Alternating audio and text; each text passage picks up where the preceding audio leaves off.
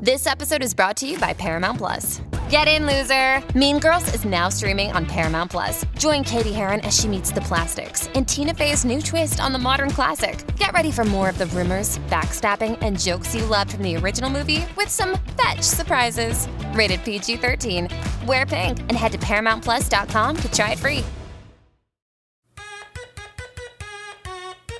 Let's go! Bingetown people, we are so excited to talk about the second to last episode of The 100 ever, Season 7, Episode 15, The Dying of the Light. And what a penultimate it was. With us, we've got Luke, Jimmy, Kyle, and the one and only Jason Diaz. Jason, saw, dude. The one and only. I like the intro. Hello. Thanks for letting me hijack your penultimate episode here. No, the pleasure is ours, yeah. Because you were such a pivotal character for the show and for all of our heroes. It was awesome that you wanted to be on this podcast with us. Well, thanks, man. I appreciate it. Yeah, so much Levitt FaceTime. I think you had the most FaceTime of everybody. I was saying that I was mad. What was it, last episode when they were in the MCAP room? And I'm like, why isn't Levitt at least in the background? Give him a little FaceTime. They can't afford him. Yeah, I said, well, like for me, because Levitt disappeared after episode 11. Mm-hmm. And I don't get the script for the episodes that I'm not in. And so I was like, oh, whatever. They must be on Sanctum or something. But no, they were chilling on Bardo and Levitt was just nowhere to be seen. So before we get into it, I was like, that chick, the one-eyed chick with the thing. In the stone room. I was like, is this the first girl that has spoken on Bardo that's not like from our group besides the kids? I was like, it's so weird to see a girl right now. I feel like we've seen her in other episodes. Really? No, there was another one. The one that Levitt gives all that sass to in episode 11. Oh, yes. I remember that. Okay. I just like so many dudes on Bardo. Yeah, that's true. They need to have more of those ugly baby girls. This is why Levitt fell so hard for Octavia. He's like, what the hell is this? Yeah. Good point, yeah. So this episode, we're going to rip through all of the Raven, Murphy, Namori, Jackson scene, and then we'll go to the other Clark, Bunker, and Bardo. Yeah, because that flows into itself. So we're going to make sure we're just going to get the standalone storyline, and then we'll flow into the main part of this. But we're going to start with this Amori stuff because this is the first time I shed tears all season. Yeah. I usually cry at the show, but this is the first time I've cried. Yeah, so it's the direct aftermath of the Bardo bomb that went out, and Miller kind of saved the day there. And what we see is Murphy's just waking up. He's kind of concussed. He's like, shaken up. Hot. His first thing he's looking for, of course, is going to be Amori. And all of this structure is just like on top of her. I'm freaking out, but I know she's getting some lines because of the trailer. So I have a little bit of hope here. Boy, did she have lines. She was just like cracking jokes left and right. This is like phenomenal acting from this whole crew. I every time we left to go to like the Levitt Clark stuff, I was like, okay, and was take a breather. And then when they bring it back, my anxiety would just like shoot back up. It was like I was watching two completely different shows. Right. Yeah, we've been ending these last couple episodes with deaths, so I for sure thought we were getting another one here. So that's why the tension's just through the roof, and like we don't know who's going to make it through this episode. We have one left. There's no way she dies. I thought that when she's having the little talk with Raven, halfway through that talk, I thought she was definitely dying. Yeah. And then I live tweeted it too, and then I took it back when I saw that it was like getting a little bit closer. But I was like, oh my gosh, she's dying. Okay. I have loved the Murphy Amori stuff all season. It's like the best love story, but it's also it reminds me of like the 100, like wittiness. It brings you back to like grounded. Those two. It feels like old school the 100 with them. Well, the best thing about the show has always been the characters and our main characters, and then seeing Murphy and Amori just love each other and go through this journey has been a treat for us. And seeing it at the end now, especially with all the fucking chaos that's going on around them and they're still holding on strong, is a nice little light in the darkness for us. Amori was my MVP this episode. Sorry, Jason. I don't know, man. I'm going to let you finish, but Amori had the best performance of all time. Yeah, this whole episode was so many good performances, to be honest. Like Murphy, Jackson, Amori, Raven, that whole side. Obviously, Levitt with with that whole thing. Maddie with her at the man, it was crazy how good the performances were. This I don't even whole want to entire talk episode. about that. So we recently interviewed Sachin Sahil, who plays Dr. Jackson, and what he told us was that his favorite episode at the time, which we did this like 3 or 4 episodes ago, his personal favorite episode of Jackson's was in the future. And I want to go as far to say it was definitely this one. It had to be, yeah. He crushed it, I thought. He really did. Yeah, he got a lot of screen time as well. Yeah, last episode was really good with him and Miller having that scene together and having the heart-to-heart. But this was really good acting for that whole entire group. And if Kathleen's crying, I'm crying in the club. Yeah, I had to pause because I watched it this morning on the CW website, and I had to pause and walk and get a tissue box because I was like, "Oh, here come the waterworks." Every part. I mean, Murphy. There's a part where do you want to just walk through it? Yeah, let's start walking through it. Okay. Well, I do love the directing of this bit of Murphy coming out because he's like slow mo, getting the dust and debris off him. I love it. And when she's impaled, I'm like, fuck. Yeah. They're in just how are they ever going to get out of this, which we'll get to. First of all, she's literally under all of it. It fell on her, because he's like, she must be on the other side. No, it's on top of her, all of it. Raven's like, we'll make a grid. I'm like, what does that even mean? So this whole scene is just set up to show that there's a pipe sticking through Amori's stomach. I think there's a couple of scenes in between. We flash back to here, and Murphy and Jackson are cutting apart the bar. Sawing her out of that job. The rebar, baby. Yeah, the rebar. I didn't want to say that. Yeah. Which I don't know if that saw would have worked. Yeah. I agree. Where did you get that saw? Seemed a little easy, but that's fine because Jackson's a big, strong man. After we get Amori out, we actually find out that there was a rock that was putting pressure on her leg that was also giving her another injury. And this is exactly the situation that Kane had. What was that in season? That was 3 or 2. 2 when they blew up the town exactly the where once they village. saved him, he wasn't really saved because of the other bleeding, and that's what was going on with Amori. She's in terrible shape now, and now the stakes start getting real. Yep. Yeah, Murphy's distracting her by telling this little tale about drinking Joe juice as the primes, and this is the first one that made me cry when Amori's like, being a prime's the first time I felt that I mattered, and he's like, you always mattered to me. I'm like, oh my god. And they go right for Dr. Jackson coming over, telling them that they need to, what is it called, cauterize the wound. Yeah. And I thought Richard Harmon did amazing that in this face. Scene. When she screams, yes, he shows it so well in his acting. It was unbelievable. It's so great watching these kids grow up on this show. Oh, yeah. It's incredible. Yeah, Richard was great, and so was Louisa. Louisa played that entire episode so well. I agree with you. I think she was the MVP of this episode. She was great.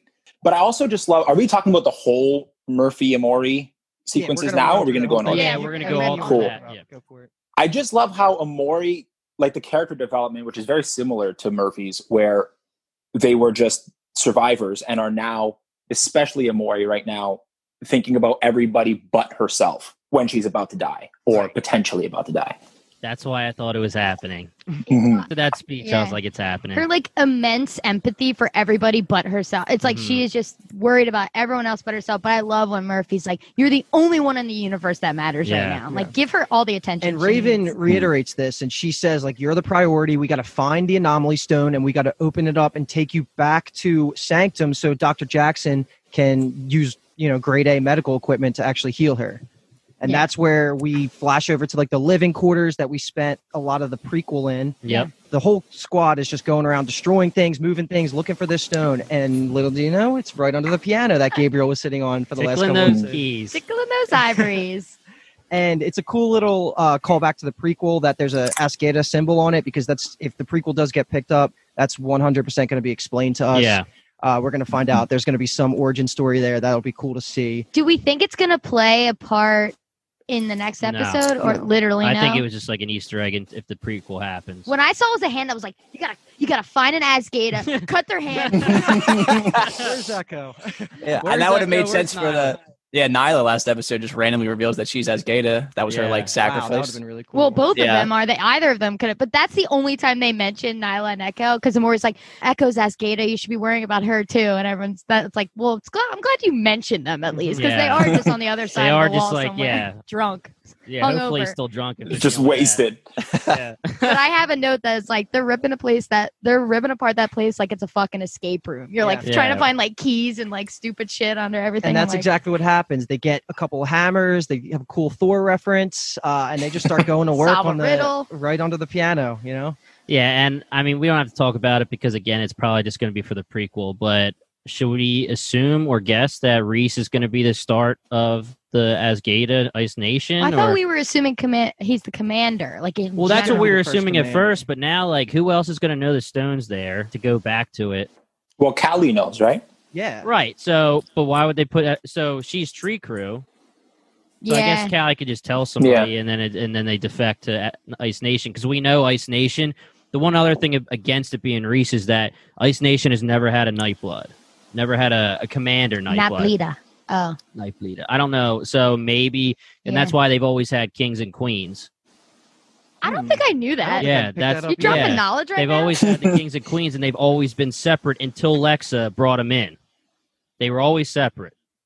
He's And reading that's the why wikis people or think it's some like shit. Reese versus. Honestly, shit. I hope All right, I'm bro. right Yeah, now. we see you. God damn. Jason, you Someone's knew that, writing of that course, in right? the wiki. They're listening to the 100%, podcast. They're like, 100%. we gotta put this in the wiki. Yeah, fix us if we're wrong. Instagram or Yeah. Twitter. Like, All right, so let's get to the dramatic scene because we're going to skip back to I think another flash to Bardo happens, and we're back in the piano room, and they're making a little bit of progress. The stone's not unveiled yet, and Amori starts bleeding extra hard from her. It's from the It's from the leg. it's from her. I thought it was from her stomach. Yeah, it was from her Yeah. stomach wound. cauterized. Yeah. Yeah. so- Yeah. Jason, were you around for any of these like scenes or no? Not only was I not around, and this is a true story that I probably shouldn't tell for future employment purposes, but I didn't read a single fucking word of the Sanctum stuff. That's so funny. If Levitt didn't know it, I didn't read it. Well, I feel like that makes sense. Yeah, that's makes her that better.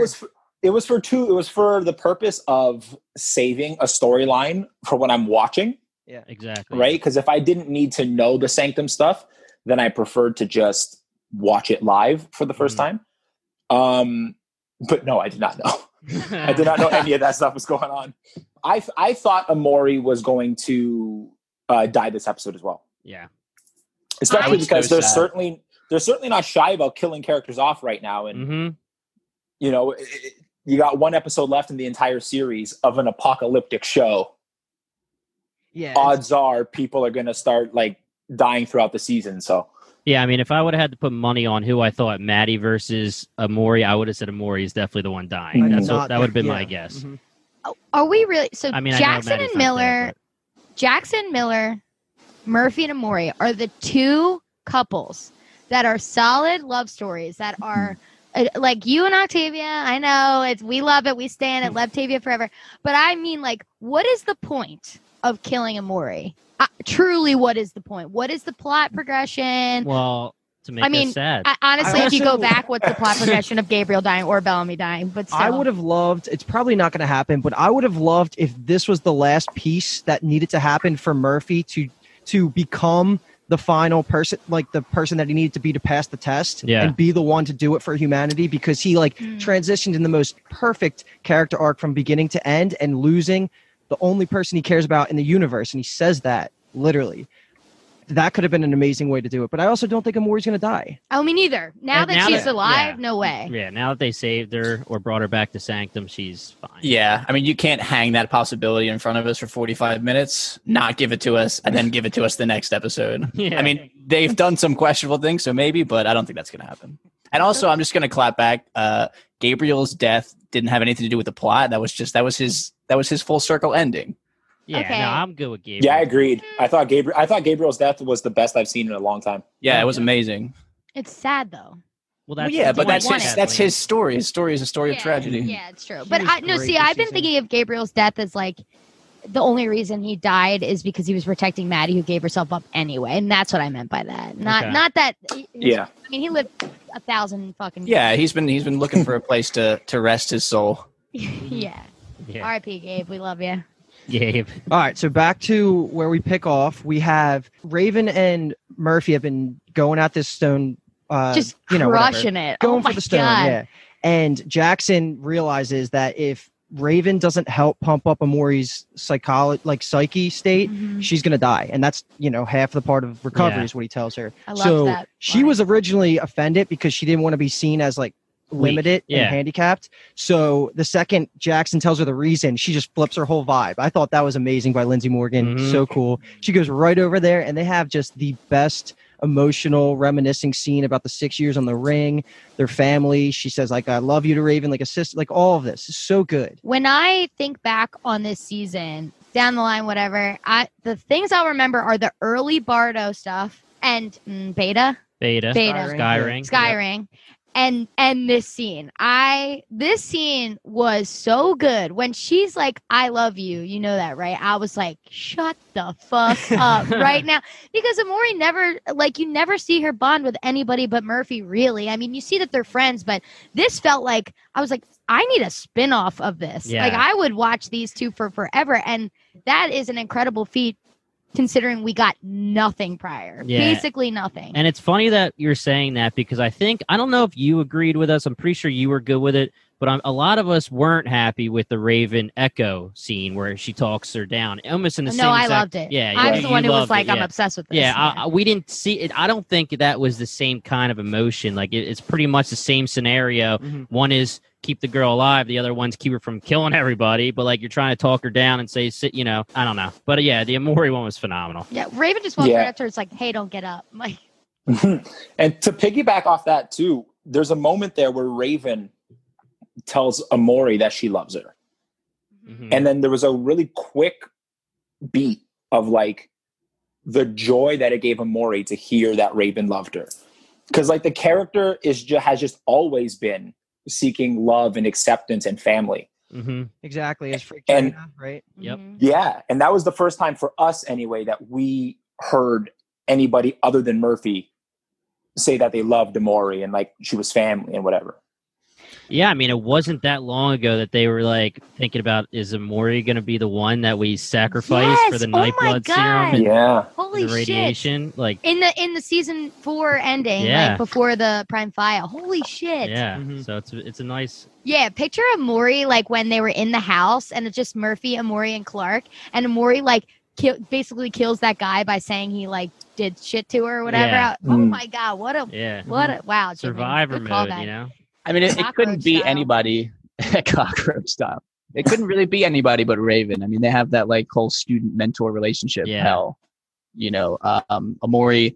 Not that she didn't have a purpose, but I feel like she almost felt useless within the group, or like an outcast even within the group. And now, she was flying the spaceship and she's been doing all this tech stuff. So it was nice that Raven was the one that gave that to her. And that plays really well into what she ends this conversation with Raven talking about, begging Raven to say, like, once you guys uncover this stone, you have to go to Bardo. Don't even worry about me. Don't take me to Sanctum. You need to go save everybody else. I'm not worth it. And she also puts it on Raven, like, you are similar to Clark. You made the big decision and that weighed lives. So you can do this again. And yeah, we get another Hatch mention. Hatch. Jesus, man. Yeah, I can't believe that. Yeah, they really mentioned him the last like 4 or 5.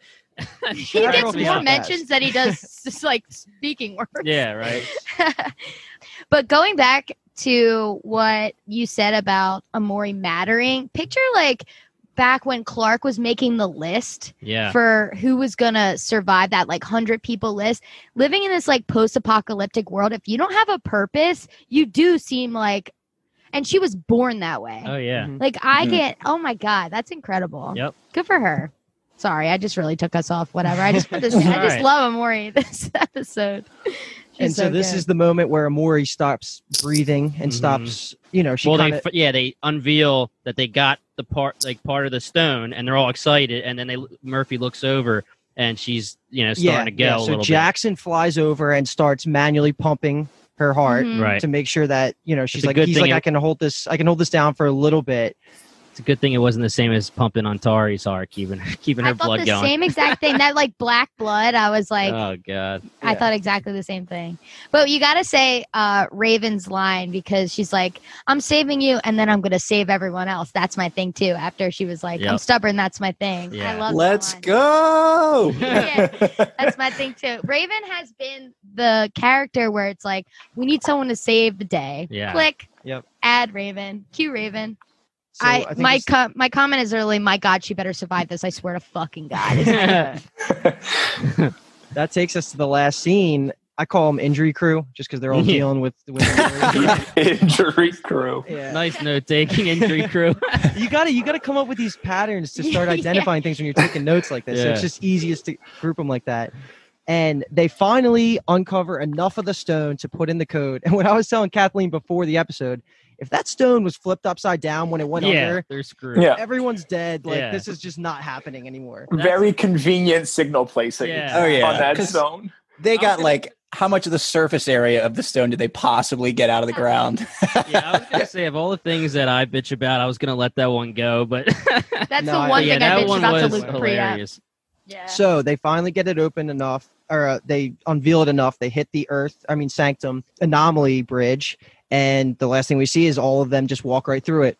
Yeah, and it's important that Murphy gives that thank you to Jackson. And then he says, we'll come back for Miller. Yeah. What a great Thank line. God. Sure. Jackson riding the stretcher, pumping Amori's heart. That was a great shot. Truly. That was totally Sachin's favorite episode of Jackson. It It has had to to be. be. Yeah. Yeah, that was incredible. I'm so glad we got that. So I guess final thoughts on that, because we don't get anything else on this storyline. What do you guys think? Is Amori's definitely? I think she's going to live, because I think if Transcendence is real, it's going to save her on her deathbed. I think at this point, if she's alive, she's going to stay Or she alive. could just get, I guess, saved by the Do we medical want clinic. Transcendence? I'm so confused. Oh, God. We'll talk Let's about talk that. about the end, Yeah. Kyle, what do you Look think? at Jason smile a about, little bit. about this part, not Transcendence. The only thing that I will say is that I think that next episode is going to be Jackson's favorite episode. I hope So like next episode is going to be the episode where he saves her. That's true. Theoretically. Yeah. I just don't think they're going to give a lot of the non-Clark Octavia characters as much face time, because we need to deal with Shade Haida. We You need don't to even deal know. with. Who knows anymore? Yeah. Who knows anymore? I guess you're right. Yeah. I mean, they might not have the same amount of screen time, and again, I genuinely don't know. But the content in next episode, I think, might be Sachin's favorite stuff. Okay. He did say Like, specifically for Jackson himself, though, like the character Jackson, not. I don't know. Not overall. Yeah, we asked favorite overall and favorite for him as Right. Jackson. It was worded kind of weird. Yeah. Whatever. We're new to this. Yeah. Yeah, we don't know. God damn it, guys! All right, you ready to get through Fuck the yeah. meat and potatoes of this episode? Oh my God. Yeah, let's get into it. So we are going to pick back up after the Bardo bomb again, except in the fighting pit ring. Yep. And what we have is, of course, all right, Jason, we gotta complain for a little bit, because I didn't get to complain enough about it on the last episode, that the nano tags, Yeah. that was kind of out of left field. I wish they just hinted at them a little bit more earlier in the season, at least planted some So seeds. many chances to talk about it if they wanted to earlier in the season. And that's just exactly how this scene starts. Like Clark and Octavia go right for the two pills that are left. They pop them and it doesn't work. Right. To add more layers to the last minute concept that they just kind of threw in there, they somehow know that, or they guess that someone on Bardo needs to pull them through. And that's when Octavia says the line about her inside man, right? Or is that the next scene? So, okay, so this is what happened. Octavia says, you'll need an inside man, which I thought she meant herself. And then I like that nod, because that's like a Levitt nod, because in the early episodes on Beta or Skyring, they kept saying, inside man. We're like, who the fuck's the inside man? Yeah. And of course, we know it is Levitt. Yeah. So what I thought was she meant herself, but then later Octavia keeps making these things like they're taking their goddamn time. Oh, yeah. I Like, knew. I took it as Levitt right away. No, I thought it was her. Jason, what do you think? I thought she was throwing shade at Levitt. That's what I thought. Yeah, no. I She's like, didn't this guy hurry his ass up? What the hell's going on? No, but when she wants to take the pill and she says you'll need an inside man, I thought she's like, I've been all around. You don't know shit about Bardo. I just assumed it's Octavia, and I have Levitt as my Inside partner man. inside of man. You are the inside man. I am the inside man. I don't. Those nano tags, I think, could it potentially be a Bill thing? Like they're specifically Bills. That's why the rest of the Bardo and Bardonian, but I should probably know what we're called, but I don't. The people on Bardo, maybe that's why they don't know of them or have them. Potentially, I would like that more, because, like you're saying, we didn't see them until Bill arrived. Yeah, Yeah, and then it was just for him. he just so half-assedly was like, have more faith. And like like, friggin' dildo just disappears. Yeah. Well, it is a society built on like the hierarchy of knowledge, where like people at the top, have all of it. People at the bottom have none of it, and have to work your way up. So that's plausible. I think the funny part from last episode that someone said is just like, oh, he just like had it on his person the whole time they had him like in as a prisoner on. Well, he wasn't a prisoner on Sanctum until he became a prisoner. But it's like he just like has him in his back pocket, and then he's like, oh, perfect timing. He could have done that one. I don't know. Well, yeah, you go for it when Clark has the gun already pointed at him. That's not good. But there's a little bit of a distraction. But either way, when the pills don't work right away, Clark starts freaking out. Like you could see her mentally deteriorating, and she's I'm scared she is going towards Darth Clark, but yeah, it could happen. But I'm not scared of that. I'd be fine with it. Yeah, I like it. No. What? Somebody posted a picture of an early Clark from season 2, and even a one picture, like I was like, that's not the Clark I know now. I haven't seen her in a while. Well, you're saying that because I think, like, if you want to do the parallel that we've done before to Game of Thrones with Daenerys, we said that was out of nowhere. I don't think Clark is out of nowhere. This is better fleshed out for sure. Right. Mm-hmm. Yeah. It makes more sense. Yeah. I agree. Especially after she killed Bellamy. Yeah. Like, you killed Bellamy for Maddie. You did everything that you've done for Maddie, and now, assuming Maddie's gone, I think it makes perfect sense that she's going to lose her shit. Yeah, and I mean, I don't need to talk about it too much because we did last episode, but her character, quote unquote, growth is in the wrong direction because she used to be like, oh no, I put the gun up to Bellamy and not kill him because she cares about him. Now it's way less time, way less thinking, and I'm just going to shoot him. After we already talked about how season 5, the whole moral of the story was Maddie taught her, don't sacrifice everyone for me. And she killed I Bellamy. just think if you're going to sacrifice everything for Maddie, you got to put a little bit of Clark and Maddie in the storyline this season. In the 16 episodes, you got to do it. I mean, I get it. They were together alone 6 years on Earth. I totally get it. It's the same connection like in my that brain. you're talking about when you're bringing up Raven and Amori. It's like that off-screen development happened, and you just have to just take it at face value. Well, I took it in season 5 and enjoyed it, and then now that's why I'm not connecting with it as much as I would think like. The other problem was Maddie was cast aside when she didn't have anything really to do. She was just with therapist Jackson, and which we loved. Right, of course we loved it, but doing just their drawings and stuff, she wasn't with Clark at all. I mean, we loved the scene when they finally got back together and saw each other, but.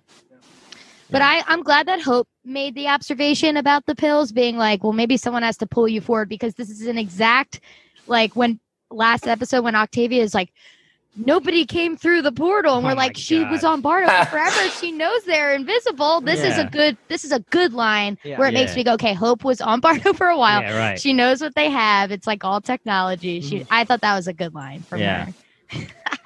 I guess if we're want to move on from this scene, the one thing I do want to mention is that Miller is the one who put the bomb through the doorway. The only thing he could have done, but the butterfly effect of that is that Amori might die. And if Miller finds out about that, I'm interested to see what his reaction is. I don't think he would feel bad about that because the alternative is everything. Well, yeah, the alternative is, but I'm just curious. I think he'll definitely feel bad. I just don't. It just won't be like. Yeah. Amori will be alive by the time he finds out. So it's okay. True. Okay, so are you ready for our next scene? Cue to the sweetest sweet boy I ever did see in his signature white pajamas. Mr. Jason Diaz. with no facial hair. No facial hair. And a very Clark Kent haircut. Yeah. Right? I feel like the hair kept changing every fucking time you saw Levitt on screen. It felt different this time. I was like, it's very Clark Kent. It's getting more and more like Earth-like because you're into Octavia, you're transitioning, and now you're like, and he's just over it. He's like, man, what's the point of getting all sweet up if she's gonna beat me up and leave me in a chair? Exactly. And then she's just gonna peace out. Doesn't call. She doesn't write. Levitt doesn't care anymore. Yeah, she definitely did Levitt dirty. She did. No, Octavia forever. They're endgame. Well, you're making it to the finale. This is amazing. This is better than I could have ever hoped. We brought this up early in the season about how ridiculous it was that these characters, Levitt, even Hatch, like certain ones, Hope, she came in at the end of last season, but Hope this season, how we care so much about these characters. And the fact that Levitt, who just came in and like you said, didn't even have a couple episodes from 11 till 15, and now you're endgame with them in the series finale. The entire series finale, it's crazy. Yeah. Yeah, I mean, from a personal standpoint, yeah, it's nuts. It's definitely crazy to be a part of the series wrap.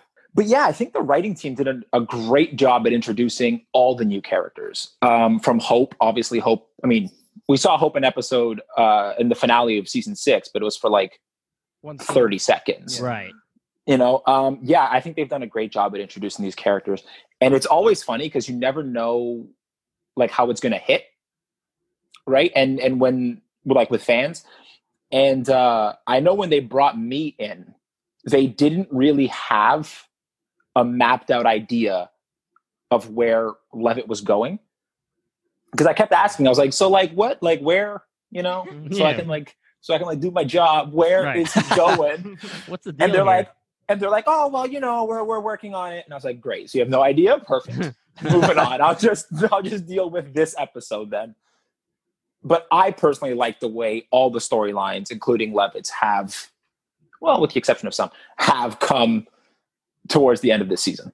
And you must have charmed them to death to give you all this FaceTime. And that's exactly what I did. I mean, it honestly could have just been like you have that quick scene with Octavia, you fall in love with her or whatever, you save them, she gives you that punch in the face, and you could have been never seen again, to be honest. We have no idea.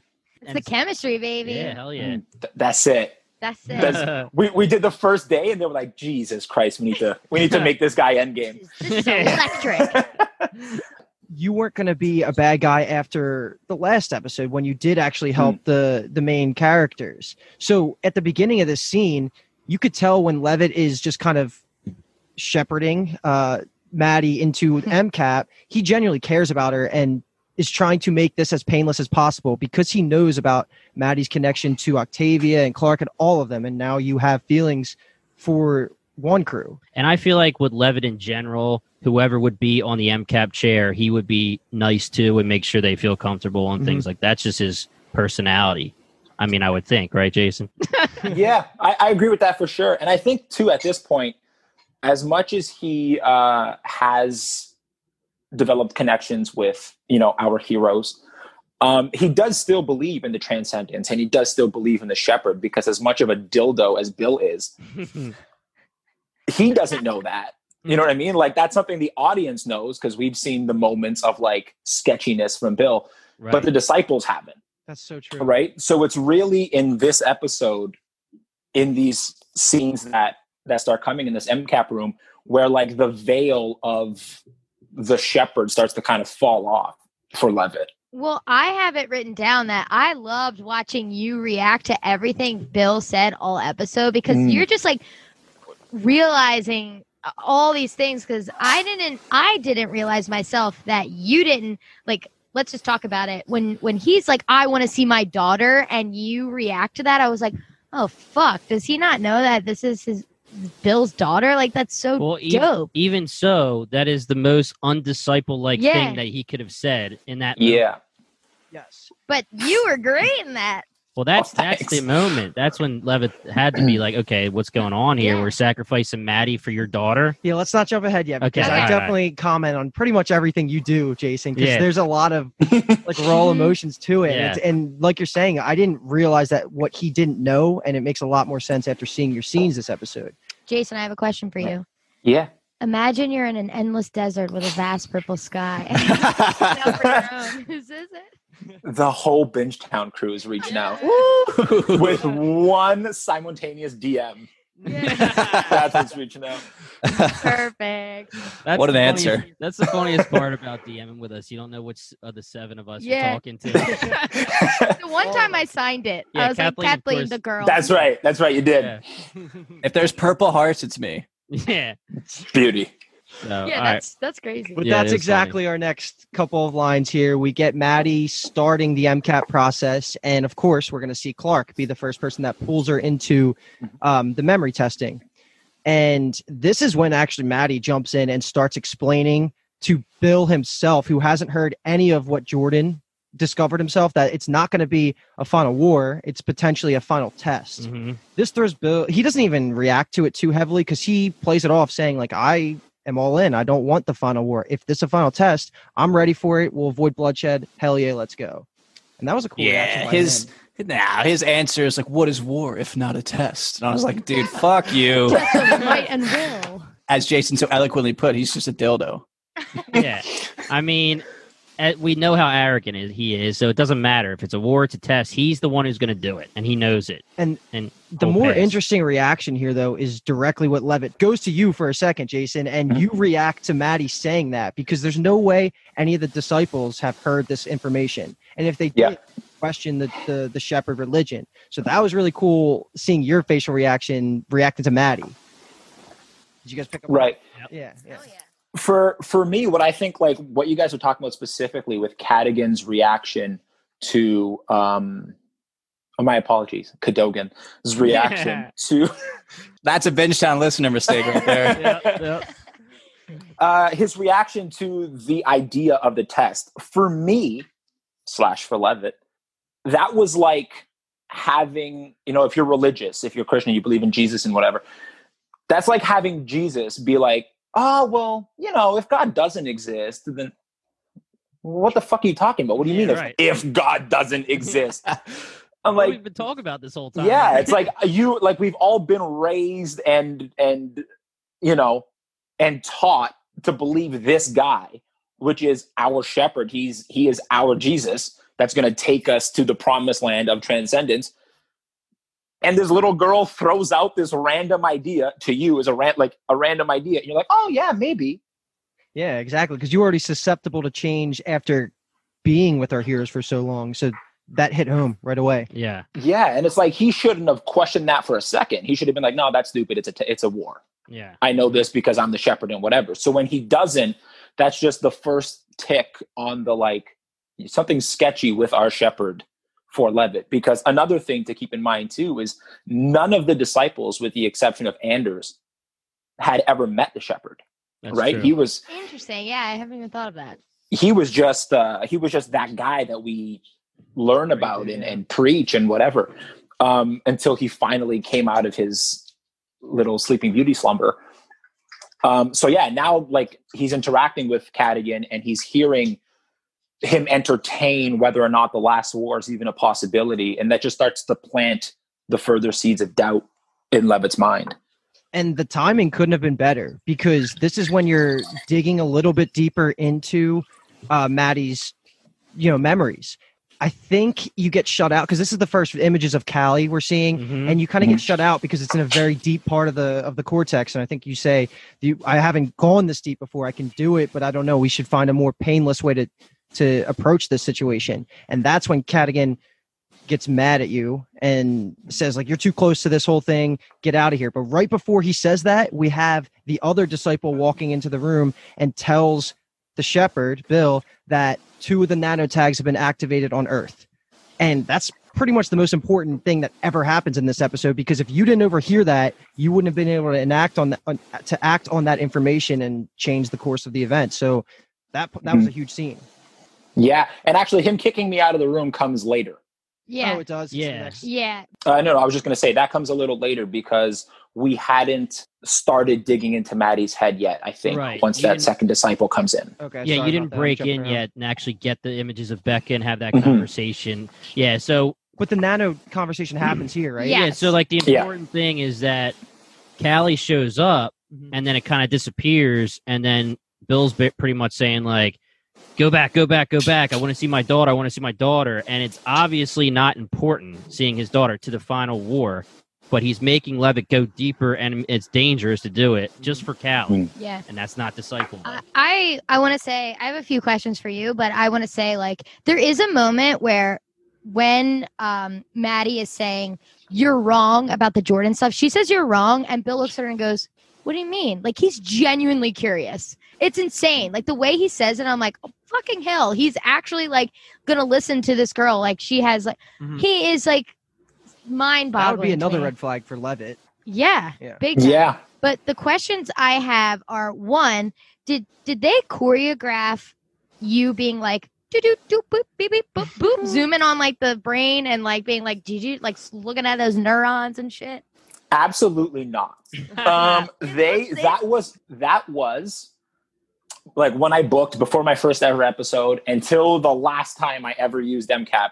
That was the most like, I don't know if self-conscious is the right word, but that was the most worried I ever was filming, because I was like, this is literally up to special effects, whether or not I look like a jackass or if I know what I'm doing. That's incredible so because funny. it's so good. I was like, he is like beep beep bop bop bop bop. Like, it's awesome. That was the number one thing. Yes, exactly. That was the number one thing that I was worried about, like, to watch the season. I was like, sorry, my dog decided to go play with the doorstop right now. That was the number one thing that I was like, I wonder what they're gonna, like, how they're gonna make it look, because it's very easy to look like you're touching nothing in that. But no, we did not choreograph it, and I felt like an absolute idiot every single time. Well, guess what? Don't worry about it. Look great.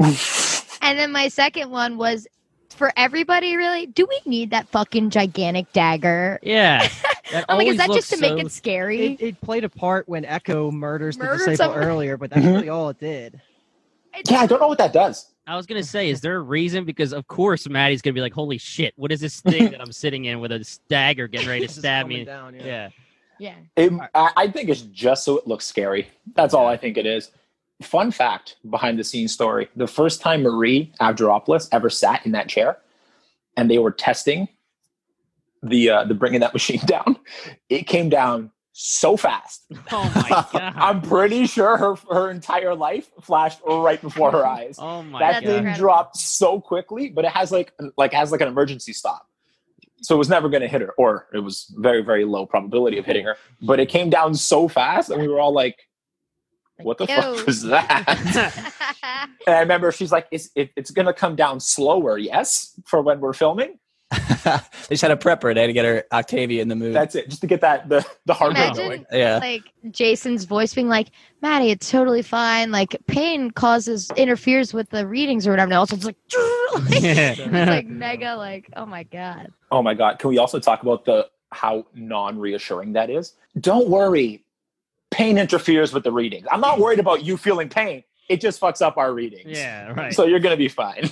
Yeah, that was what I was waiting for us to talk about this, because Luke, you led off the scene kind of saying how like Levitt like cares about Maddie and it's, you know, she's part of one crew, but then at this moment he says that and it's like, that does he really? Yeah. Cadigan also has a line that's like, when she's kind of freaking out, he's like, keep her still, like we need her memories intact, not we need to keep Maddie safe. It's like, right. We need her memories intact. It's like Psycho. This is truly the first episode where Cadigan isn't being his like very calming, very like meticulous self. He's just Fourth like quarter, baby. losing. He's ready to Yeah. Hail Mary, baby. Yeah. Well, that's the consequence of his extremist view, is that people just become tools. Mm-hmm. He doesn't see Maddie as a person. She's just an object with a specific purpose that he needs to use in a certain way.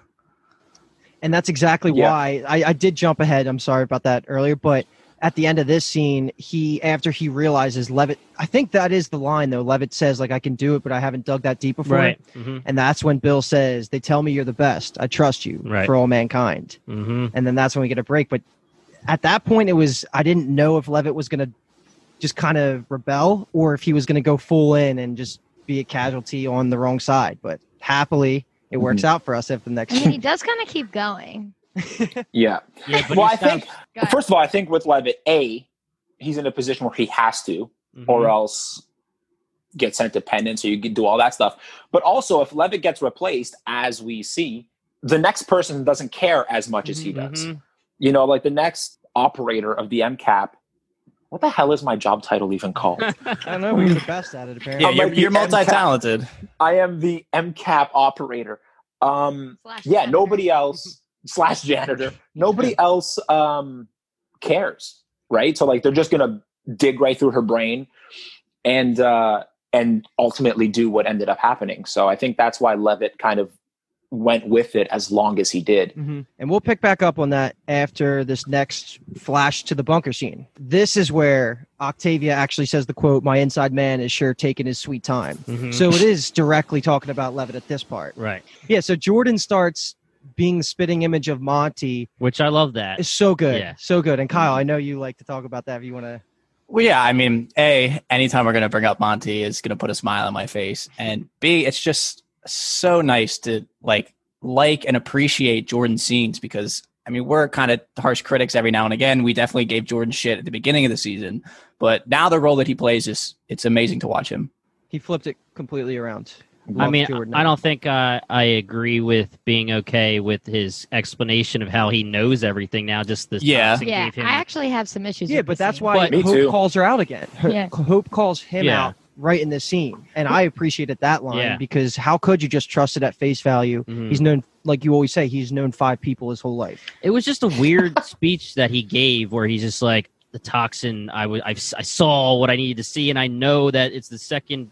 Whatever the deal is. My comment is Jordan is high on something. And well, yeah, right. And then I'm like, he's so confident he knows better, and then he's like, I can't say that I know anything. It's like, what the fuck are you talking about, dude? I just don't know, where did this red toxin giving you hallucinations of unanswered shit come from? Like, it gives you hallucinations, but like you go and you beat up your best friend kind of hallucination, not the answer to life.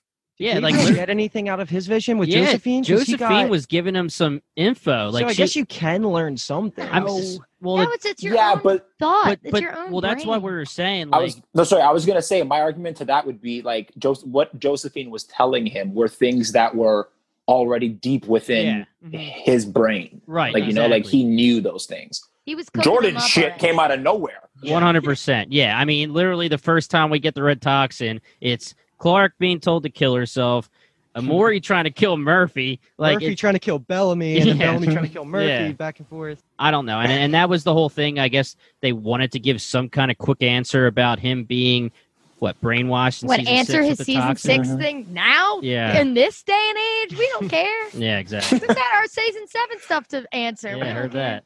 Well, now I feel like a schlub kind of talking Jordan up before we discuss this. No, because I definitely I tweeted too in the very beginning of that scene how he's the same. It's the same speech he was giving when he read the actual text saying that he thinks it's a test, saying war isn't the end. Mm-hmm. The war is not the right way to do it. That's Monty, and I love that. I live tweeted that. I mean, I just don't like that I saw it in a vision and all that kind of shit. Yeah.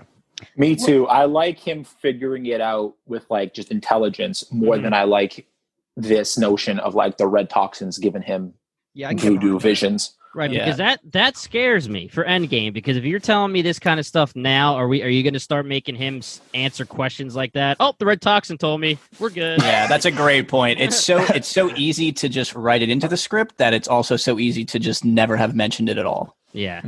I like the sick burn. He's like, I wish I could tell Bellamy. First of all, tell Bellamy what? Everyone was telling Bellamy that. Literally everything he said is what everyone was trying to convince Bellamy not to do. But then it's like, sick burn, Clark. I know you just fucking murdered him in cold blood. Like, that just like sends her off the deep end. Yeah. She's just like about to go She's freaking out. She's like on her vengeance path and she's freaking out. She's going to the bottom of the stairs to the entrance of the bunker, and we get a really good deep scene between Gaia, who chases right after her. Yep. And you know what I'm saying? About all the parallels, Kiss. If it's not going to happen that part right there, it's not happening, Kathleen. It could, if it happened there, I'd be like, weird, but I'm into it. Yeah. Like, oh, my daughter might die. Let's make up. I'd be like, not bad. I just want to say, like, Clark, did it take you this long to realize that you're pretty much torturing Abby throughout all the seasons? But I liked that bit. Yeah, no, that was Me great. too. That was great. I did like it, but it's just funny that she's just realizing that now. Well, that's mothers and daughters, baby.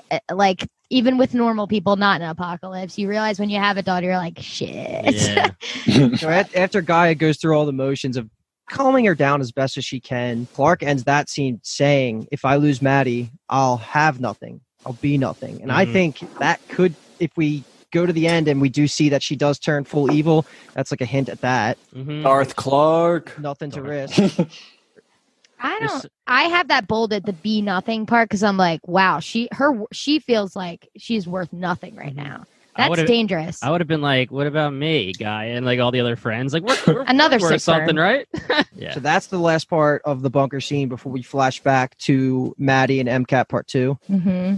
You could just tell the stress levels are way higher than when we last left. There's a little bit of a time skip. Bill is just starting to break on his disciple religion fully in front of Levitt. And, he's just begging, bring Kaylee back, bring Callie back. Yeah. As she's flashing across the screen, we're seeing Maddie is struggling a little bit more. We see the whole chain of events of Becca Franco and her going into the Judgment Day and coming out. And then as soon as that ends, because that gets too deep in her memories and the MCAP shuts off, she starts saying, there's no way I'm helping you. I just heard Becca Franco say the human species isn't ready, especially not you, talking about Bill. So I thought that was awesome to bring back. Did you guys up. take it? Because she said, I saw what she saw. Are you taking it like she knows what Judgment Day or the other side is? See, that's the big question. I wrote that down too. Ooh. I don't think so. Jason, I want to hear your thoughts on the scene. Well, first of all, I have a hilarious behind-the-scenes story. Yeah, let's hear it. So Piper, who plays Bill Cadigan, is, first of all, I don't mean this in any sort of disrespectful way. I love working with him. The guy is incredibly talented. Pause. Now, he is the most actor-y actor of all time, in the sense of this guy's striking yoga poses on set, in between takes and stuff. And I had a line, I think my first line, when he said, when the memory goes off and he says, bring it back, I have a line where I say something along the lines of, I had to go into the extrasynaptic GABA receptors. First of all, I don't know what the fuck that means.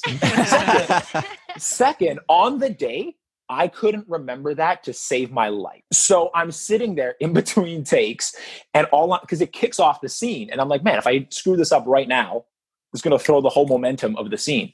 So I'm sitting there just focusing on this first line so I don't stumble over these words. And Bill Cadigan is standing right behind me doing breathing exercises. And he's literally, I'm trying to just focus. And all I hear behind me, guys, I'm dead serious, is, and I was like, Bill, are we do you mind? Serious? I was like, yo, my shepherd, can you just go do that over there, please? My shepherd, get out of my face, bro. Yo, but it was literally right up to the moment of action. So, oh my gosh. He's doing these breathing things, and I'm trying my best not to laugh. And then they yell action, and I'm like, oh shit, that's right. I'm stressed or something. Yeah, let's go back to acting. I was like, Jesus Christ. It would have been perfect if when they said action, you just started going. I was like, oh, is this not what we're doing? Wait, so did you just improv the other line? Which one? Wait, what? Did you say the gamma? No. No, I said it. No, he said it. Yeah. I said it, but was it a struggle to get that one line? Nice. Did it take you more than one take? No, I actually didn't. Little humble brag here. I actually didn't flub it once, but we always do a whole shit ton of takes, so it would have been fine regardless. Okay. Yeah. But the breathing exercise was killing me. It was absolutely hilarious. Even that's you're really gonna make me do this line 10 times. Yeah. Well, that's the thing. When it gets super sci-fi, the dialogue gets very technical. It's always hard to remember it because it's so foreign.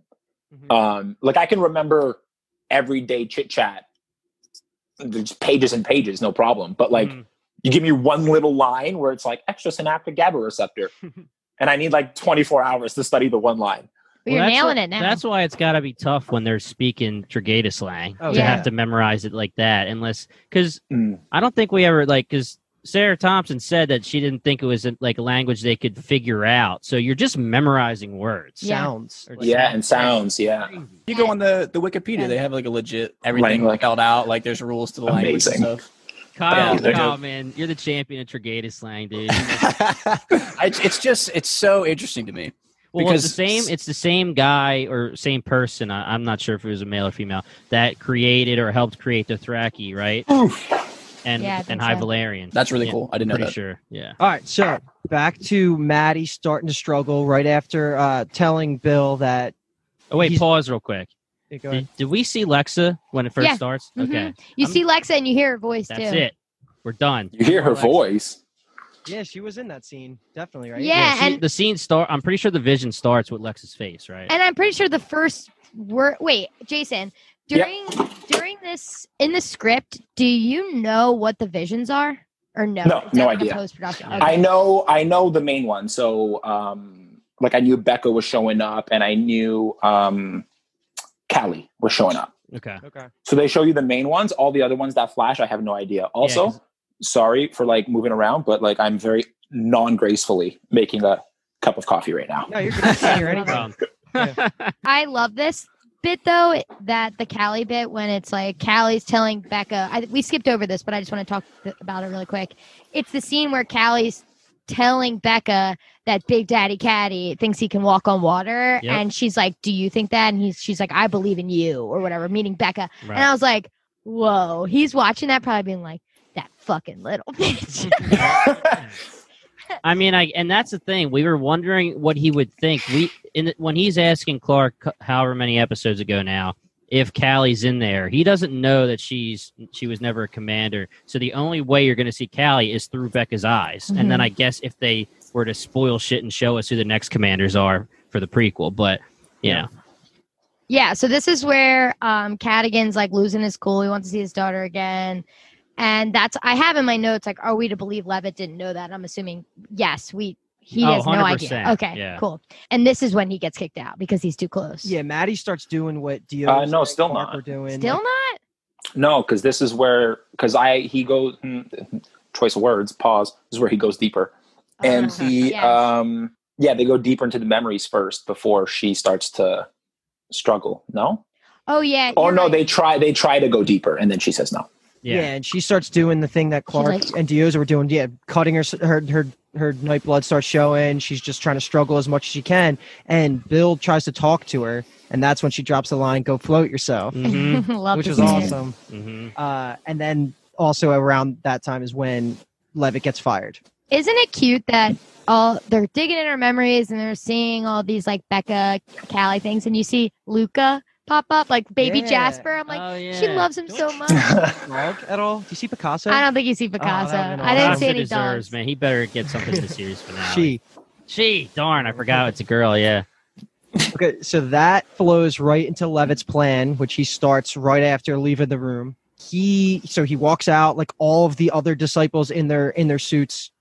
They acknowledge that he's there. They're tracking him a little bit. For one split second, I thought he was in trouble. Like, I thought that Bill knew that he was kind of...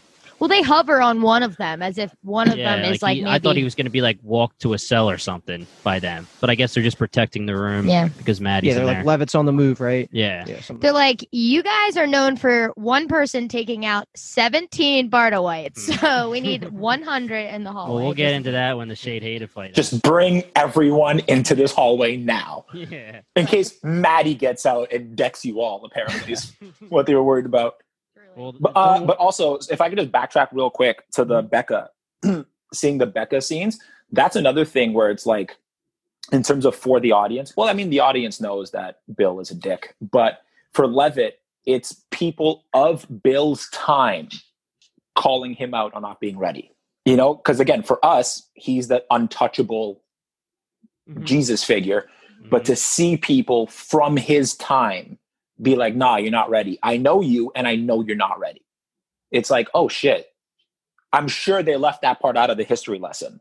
Oh, yeah. You know, like when they were bringing up the disciples, I'm sure they left out the fact that people didn't believe in the shepherd and they didn't believe in Cadigan and all this. So it's just more reinforcement that this guy's full of shit. Yeah, you would guess that the disciples don't even know who the hell Becca is. Yeah. Well, think about it. He would make sure of that. I mean, so Cadigan has his ideals in that moment. Picture we are in the prequel. Becca is telling him, I've been at Judgment Day, you're not ready. Cadigan then goes to Bardo, writes down his beliefs, and goes to bed for 100 years. He wakes up for a second. We good? No? Back to bed.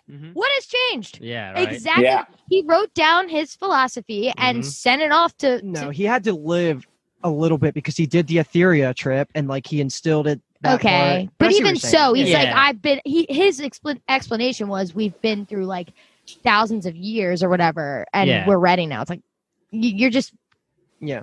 honing in on the same fucking Right. philosophy as the same day. It's basically the same.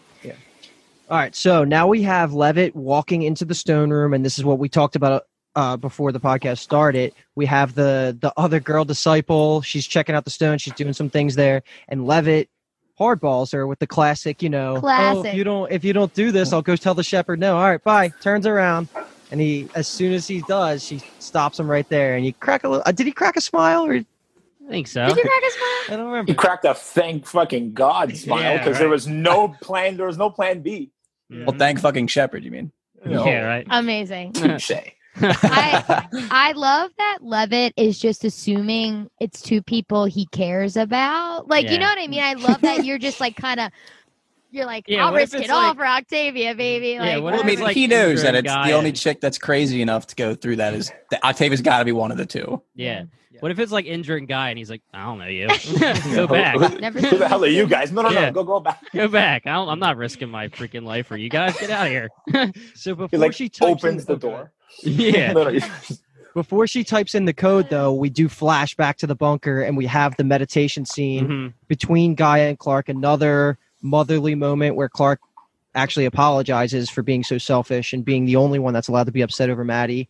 I loved that. Yeah, Yeah, that that was was good. great. That was Mhm. definitely good. But while that's happening, they think that acceptance and sorrow part is what enacts the nanotag, because then right at that point, Clark starts disappearing. And then Wait, they think that, I don't they say like no, thought I they think said they something. just They like, had a no, line. I think they're just like, oh, Octavia's like, Well- I'm next. But I think she's just like, oh, I'm going now. okay, sorry, I That would be misread amazing, scene. though. I would fucking love You that. gotta be at peace before you can go back to Bardo. No. Yeah, I mean, that so was good. we had the scene too where Octavia's saying I'm next, and Hope says I don't want to be alone, and my boy Jordan. Jordan hits her with the line. He says, "Oh, you're not alone." Holds Mhm. that hand. Yeah, Grabs her boy. hand. So that was good too. They get transported to the jungle and put in jail. Yeah, right. They're like, fuck.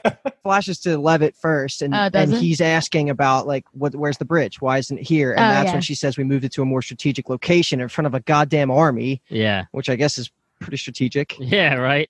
Honestly, I had written down in my makeshift notes here, not strategic at all. You put them, the portal is now in the middle of a battlefield, as opposed to being in this tiny little room where That's you could have true. just lined up your guns at the door They and could've started saved the wall. sniping people as they That's came so through. true. Yeah. Yeah. Clark and Octavia just land and they just sprint the other way Yeah. outside. Yeah, it's like what? They also use that area in the simulations to like Yeah. when I guess it's whatever like a Dioza and Hope have the flamethrower, and it's Mhm. like that would kill everyone if they destroyed that place. They could have just like say they just lobbed a Molotov cocktail Yeah. through the bridge, and now the whole fucking forest is on fire, and now Yeah. they're all dead. Oh, this was not very strategic at all. Yeah. We fucked this up. Another so- thing I want to say real quick: did we know that they could move the bridge? No, I don't think so. That's bullshit. Well, I'll allow that too. I'm fine with that. I mean, does that mean Whatever. we have to assume that they purposely put the Etheria bridge at the bottom of the mountain? I mean, I would have, yeah. I mean, are Good we? I question. don't even want to get into a theory. Yeah. Wait, Jason, let's have you walk us through this next scene since this is your time to shine here. Which next? Oh, Shade Hate is singing The very scene. beautifully. the fight scene. Yeah. This is when he adds repairman to his job title as well. dude, I'm telling you, Levitt is just the handyman you need. Damn right, Jack. Boy, Wolftrade. is he. Like that guy needs to survive everything and then start his own trade company. Because good lord, He's just the Bardo Raven. Yeah, right. that was beautifully put. I agree. He's like, thank you. I think we have a new Um, ship now. yeah, Sorry, right. Octavia. Yeah, get out, get out. Raven's never left me bleeding in a chair. Oh wait, no, yes she did. Yes, was in she that did. scene. Never mind, fuck them all. Yeah, no, this scene was fucking dope. It was first of all, another fun fact. So we shot this scene on a Monday. So we shot this scene the first day of this episode. Like the first shooting day for this episode was the fight scene. Just the way it worked out, I was in every scene we shot that day. Oof. There was no rehearsal time for this fight scene. So they were supposed to bring me in, fly me into Vancouver on Thursday so I could do the stunt rehearsal on Friday and then film it Monday. Something happened, whatever, they canceled everything. I literally had to learn the choreography in between takes of the other scenes. I didn't notice. To your point.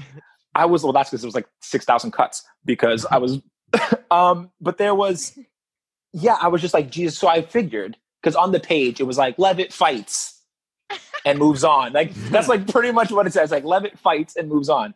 So I was like, oh, okay. They canceled the rehearsal. It must be some like, 1 or 2 punches and we're out. The guy comes up to me. He's like, yeah, no, I don't know why they canceled it because we have 3 people and you're fighting all 3 of them and it's just you. And I was like, beautiful.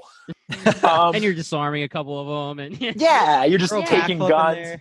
But this is, that was my favorite scene to shoot because it was the only action scene that I had so far anyway. Perhaps, who knows? It was the only action scene that I had to do and I just had so much fun with it. We asked for it. We did. Yes, you did. Yep. Oh my! There's also, I need to release eventually. There's a blooper to that scene that was the greatest happy mistake that I've ever made that I fucked up because I started laughing and we couldn't use it. And I was so mad. So if you rewatch that scene at the end, I steal the gun from Homie and I smash his head into the wall and then scene's done. In this particular take, smash his head into the wall, and for some reason, the gun went flying out of my hand, and I grabbed it out of midair in pistol grip. So I just snagged it out of the air in perfect grip, and then just immediately burst out laughing. It was so ridiculous. That would have been so cool to see. And then I look up, and behind the camera, everyone's laughing because it was so ridiculous. And friggin' the director, Ian Samoil, is like, why'd you laugh? I'm like, what do you mean, why'd I laugh? Did you see this shit? That's awesome. That was that. Awesome. I was very upset that you I get your hands on that. You got to send it our way. We'll take a look. Oh, yeah. Well, that's your boxing. Like, you, I'm assuming I watched it and I was like, he had to have done all of these stunts. Not like that. I feel like for other actors, they may bring in somebody, right? Yeah, they give you the option for sure. But you did it.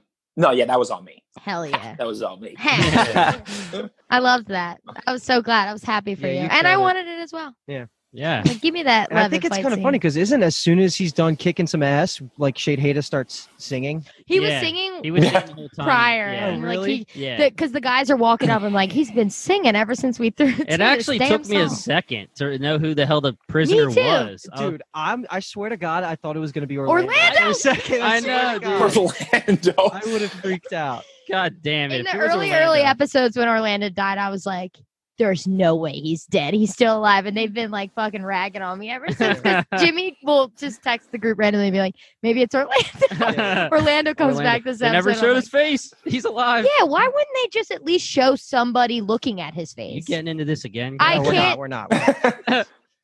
What I did like about the fight scene, though, just from a story perspective, one thing that's been bothering me as a fan watching was that you told us the disciples were trained from birth to be warriors. Mm-hmm. You keep talking about how we're warriors, and there's literally no footage of disciples kicking any ass. They lose all the time.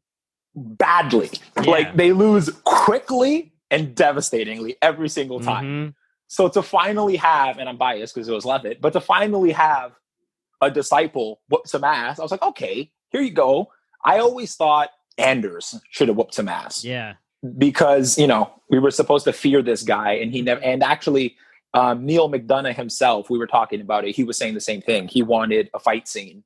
Yeah. Because just to show that, like, he is physically imposing. The first disciple, too, at the time. So, Mm-hmm. Yeah, because earlier in the season, we, like you're saying, we assumed all disciples could kick ass because they're all warriors, and then the question was coming up so often, like, are they warriors? Some of them are, some of them aren't, and that's why we asked you, like, is Levitt going to kick some ass or what? Levitt has to be, because he's level 11. Oh yeah, he's got to be. Yeah, he's a fighter. Since when's at level 11 a janitor? Huh? Yeah, I know. Just and a handyman. Yeah.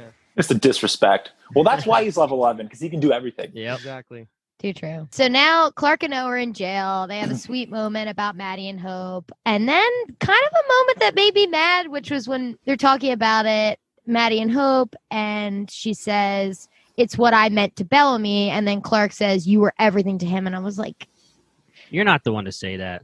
I just am like, it doesn't feel right to me. I'm like, you just murdered him for he didn't do anything. I don't accept at all that Octavia was good with it. So Yeah. I mean, I'm we like, already beat smack, that. smack. Yeah, we already beat that No horse. Bellamy but- talk. Yeah, we don't have to. That's do that. probably the last line we're gonna get until like the very, very end. But I will say that, again, two sides of me. One side's like, I'm glad Octavia forgives her. And I wanted that moment to breathe a little because right away, Jason/Levitt walks in. Mhm. I'm like, if you're going to make that an emotional moment, let it sit for a second and have them actually connect because it was so quick. Yeah. And then the other half of me was like, that's a dumb line in general. But then at least if someone's going to interrupt, it's you, Levitt. Yeah. A good embrace, big embrace with Levtavia. I thought Love you guys to were see gonna it. kiss again. Yeah, come on. You deserve a kiss for that. Yeah. Right? She didn't know. She didn't know. See, that's the thing. Yeah. See how much of a gentleman Levitt is? He didn't even say, yo, I just slapped up 3 guys for you to get to No you. humble I just, brag. She's like, I would have killed 8. Yeah. yeah. At the same She's like, time. 3? That's it? Yeah. And Lev would have been like, oh. They're still alive. Okay, sparring Yeah. session right now. You think you're better than me?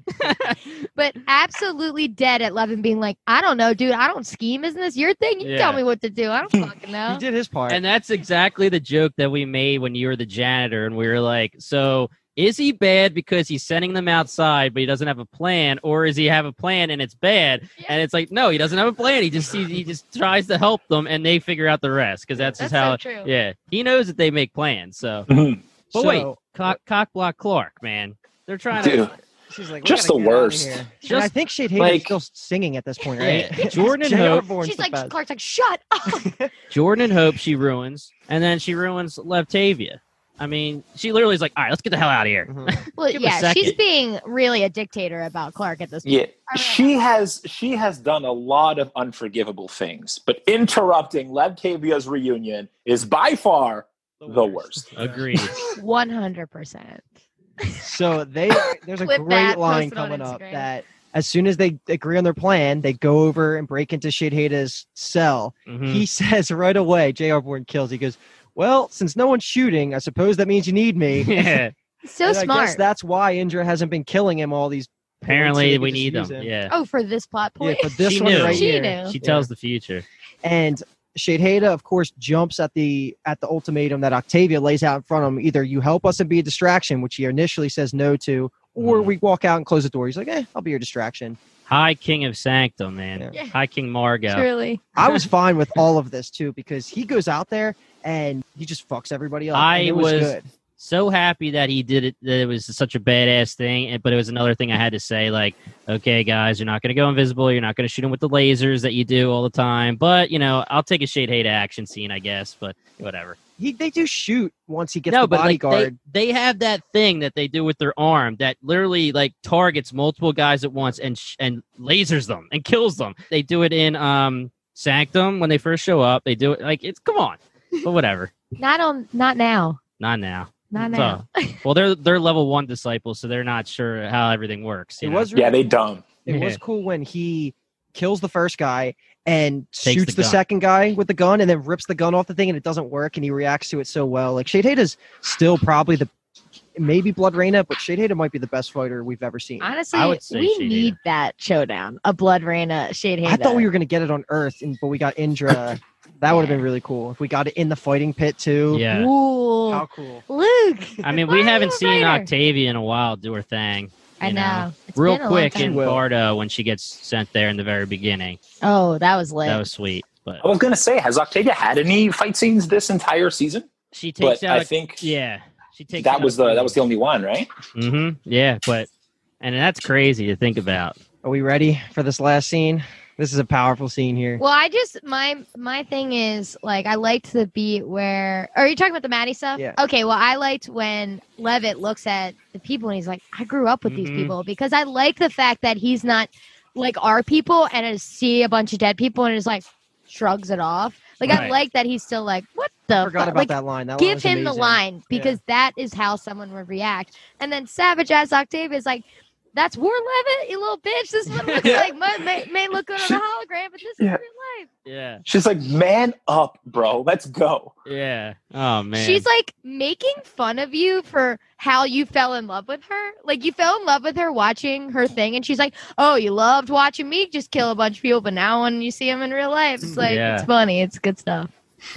Now I guess we can get into it. I don't want to. I know this is a tough scene to talk about, but we gotta start here. What we have is they send in Levitt first to the MCAP room because it's going to be unassuming. He puts the gun behind his back, walks in, and they notice right away that there's no one in here. Mm-hmm. And then they see. But why can't they be invisible waiting for Yo, totally. I was thinking that the whole time. I just Was hate that. It's so weird that the room is empty. Let's just think about the fact. I don't want to take too long on this, but if you think about season 7, is the invisibility thing necessary? Like that it needs to be. I guess in the very beginning of Sanctum when they show up with fake Anders. Fake Anders, the guy we thought was Anders, shows up, Flanders. And they're all invisible, and they have to. That's how they get Clark to go. Like otherwise, like I feel like the invisible thing should have been a thing, so we don't have to bitch about it so much. But I think Levitt knew. From like Levitt's perspective, I think he would know right away that there was nobody in the room because had Cadogan not gotten what he wanted, he wouldn't have left Maddie. Mm-hmm. Like, you know what I mean? Like there was nothing going to stop him from getting, which makes like the reveal at the end where he's like, oh my God, he got the code a little strange. But like, I feel like entering that room, if Cadogan's not in there, it's because he got what he wanted. Yeah, so if it was Cadogan and a bunch of invisible people, that makes sense. Yeah, if Cadogan was by himself, then there would be definitely the possibility of like all those hallway guards. Oh, never mind. Shade Hater killed him. Yeah. We're good. Yeah. Yeah, but that was still that does make sense though. I mean that ties. I mean when I was saying that Bill kind of just sees Maddie as a tool. I mean the tool has used its. And this is a very harsh way to say this, but the tool has used its purpose, and now it's essentially useless to him. So, why would you like? There's no point in wasting guards on her. Yeah, that's where you see Darth Clark, whatever you want to call her, come out when he's like, he got what he needed and he left her here. That is fucked up because she's not dead. It's not like. It would be less fucked up if she was dead, but she's not dead. And so it makes it even more fucked up. I initially thought she was just dead. I agree. Yeah. She did so well with the acting of like the dead face thing, glassed over eyes. I honestly just thought she was a dead body at first. Mm-hmm. And then I guess it's Levitt that says that there's still activity. And I do want to say that when they say she's breathing. They made it a point a lot of times in the early part of this season that if you do resist from MCAP enough, you can hemorrhage. Oh, and you could just die like that. And not to say that I'm happy they finally showed it, but Raven resisted, Dioza resisted, Octavia resisted, Clark resisted, and nothing happened. Mm-hmm. So it was, I hate saying good that they showed that there were repercussions for resisting, but it needed to do that because it needed to back up what they've been laying out for us. Yeah, and another thing too is it like I know like a lot of the stuff that you guys agree upon has been useless because Maddie ends up turning herself over anyway. It kind of backs it up that Maddie sticks to wanting to save everybody. Mm-hmm. Like she's done with people dying for her, and she was willing to kill herself so that he didn't get the code, which again he ultimately gets. But like she leaves Clark. And doesn't just like hand over everything once she realizes that what he wants will kill everyone, according to Becca. Yeah. I mean, Maddie was the only one that was hardcore enough. They all, Clark granted doesn't flip because of the pain, but she flips almost immediately. Granted, Octavia, they're not looking super deep into her memories, but I mean, like you just said, Maddie was down to go there and she went there. Quick question. Clark had the flame in her for what? An hour, it tops. Less than that, probably. Less than maybe 30 minutes. And of course, Maddie had it in her for a while. Are we to assume that Clark doesn't have those deep memories as like say someone had it for years and years and years? Do you think those memories would be clearer? Mm-hmm. Well, yeah. And also, I feel like they were trying to like get to the point early in the season that she was having these they were coming to the surface, certain memories because they ripped it out of her. And I don't know, like, because I know Shade Hater was like, I've seen that anomaly before, like from in my head or whatever. But I don't know why there's a difference between Shade Hater and Maddie because they had Shade Hater the whole time. Yeah. But the sketchbook is why Bill said it has to be Maddie. It's hard to dig into those kind of details. Yeah. Because it's not going to be clear cut. It might have been like Maddie was on Sanctum. Maddie was on Sanctum with it in her head, right? Yeah. Okay, she was for a little bit. Yeah. So a little bit of the anomaly talk, like being on Sanctum with it in her head may have jogged more memories than she had. Whatever. That's like a really like big tangent. But back to the scene. First of all, the coloring of this room is so jarring. Like they go into this like straight up interrogation room and you're wearing all white and it's like, it's so jarring. The scene sucks ass. Lola Flannery kills it, but it's like watching Clark just like sob on her, that they don't move that camera. It is like just watching her sob for 20 whole seconds. And they're doing it through Maddie's eyes too. Insanely impactful. I loved that. Yeah. That beat was awesome. Yeah. Oh man, I just get so sad. Eliza Clark murdered that scene. Eliza Clark, you did it now. Did I do it again? I did Eliza, it first. Oh, you did? Yeah. Sorry, I wrote Eliza Clark in my notes, so that's why I said it. All right, Eliza. Rookie mistake, brother. Okay, this is where it becomes problematic for me. First of all, I loved when Clark or Octavia asks, "Is it reversible?" And you don't know how to sugarcoat it. Yeah, he had the bedside manners. He was trying, and then Octavia gives him the look, and he's like, "Nah, sorry." Yeah, I mean that was really good. I was like, sweet boy, sweet boy. But the fact that she just looks down at the gun and is like, we gotta shoot her now. It's like, Jesus. That's Clark though. Is that Clark? Quick reactions. She's always just making intense decisions like that. I thought that was right. Here's in line with my the character. thing. She is literally sitting in MCAP. Get some memories out of like I swear to God, when they were just on her and Octavia is like pulling the gun on her. First of all, Octavia volunteering to do that she's amazing. She's the best. When she has that on her, I'm like, okay, Maddie's going to use her brain to trigger a memory onto the screen. She has to. That's got to be like, don't kill me. I'm still here. Like, blah, blah, blah. Like, it doesn't consent to it by any means. And Clark's like, sorry, Maddie, we got to just kill you. I don't think she's even hooked up to the machine anymore. I think she's just laying there. Levitt's right there. You can hook her up. Yeah, but I don't know. I'm just saying, either way, they know she's alive. And Octavia comes up to her and goes, don't worry, she can hear you. Yeah. So it's like, Octavia's like, she can hear you. And Clark's like, sorry, I'm going to shoot you right now. Like, it was insane watching Clark basically sob over top of Maddie and then Octavia like slowly put the gun barrel like right up to her chest. And I was like, I live alone and I was looking around like, is she about to just shoot her in the chest right now? Like, and what the fuck? I thought that when Clark looked at the gun and Octavia saw her look, after the speech with Gaia, I thought she was going to like try to kill herself. Like, I thought that was what she was going for because and then Octavia was going to say, don't do it. Not like necessarily try, but like Clark was going to grab it and be like, I don't have a purpose. Could you imagine if Clark just that's the end of looked Clark. Down at it, slowly walked over to the gun, just like put it up to her head. And then Levitt's like, I'm going to finish this series up. All right, Jason, let's hear it. I want to know what it was like being in that room when Eliza was going through all that. Yeah, that was a heavy scene. I mean, I didn't do shit. I just stood in the back corner and literally watched. I was going to say the three girls kill that scene. But yeah, we did a lot of takes of that. And every single one of them, Eliza was just bawling over Maddie, Lola. Yeah, it was a dark scene. And then, when they pick up the gun to go. Also, I love the camera angle where it's just clear on the gun coming in. And you're just like, this is dark as shit. Yeah. And then it just clears up on Octavia's face, which is a little better, but not much. Yeah. But yeah, no, it was I have another fun behind the scenes story about this scene. So like I said, the scene was a lot longer, obviously, when we shot it. It was edited down. So Eliza was crying for a lot longer. And we get to the part where they go grab the guns at the very end, like after Levitt breaks everything up and they go grab the guns and they're exiting the room. And I'm sitting there in the back corner and they go to grab the guns. Oh, no, I'm sorry. They were going to go grab the gun to euthanize Maddie. And I'm sitting in the back corner of the room and they forgot, the props team forgot to put the guns in the room. So Eliza's crying for like 10 minutes, bawling. And then she goes to look for the gun and she's like, there's no gun here. And I'm like, I'm good friends with the props master. So I'm sitting there pissing myself in the back corner. I was like, this fucking guy. Like, this poor girl is over here bawling, and then he forgets the guns. Oh, and then all you hear is props. Props, get in here right now. Props. That's Absolutely amazing. hilarious. Wait, so how does that work? As soon as like Eliza realizes they're gonna have to redo part of it, does she just like snap back, or is she just? Well, first of all, Eliza is very good at snapping completely out of it.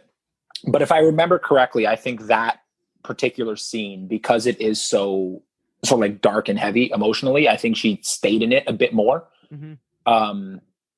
Like she just stayed more focused in between the shots, because you have to. It's very difficult to hit that level of emotion and then snap out of it completely to then go right back into it. So yeah, she was more or less in a uncomfortable vibe the entire time.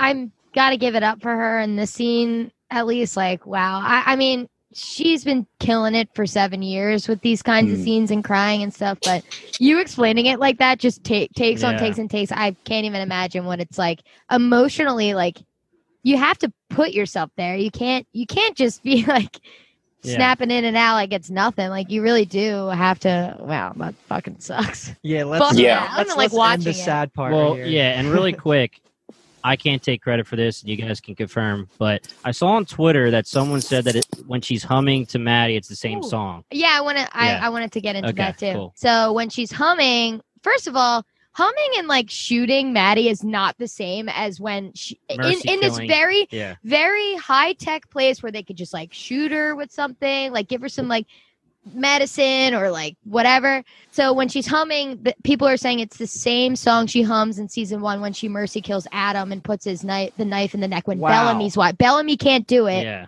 He can't go through with it, so she mercy kills, hums, and puts the knife. I love that. And so I didn't notice it in the first watch, but when I read that article, I didn't even have to go back and rewatch. I was like, yeah, I remember her humming that.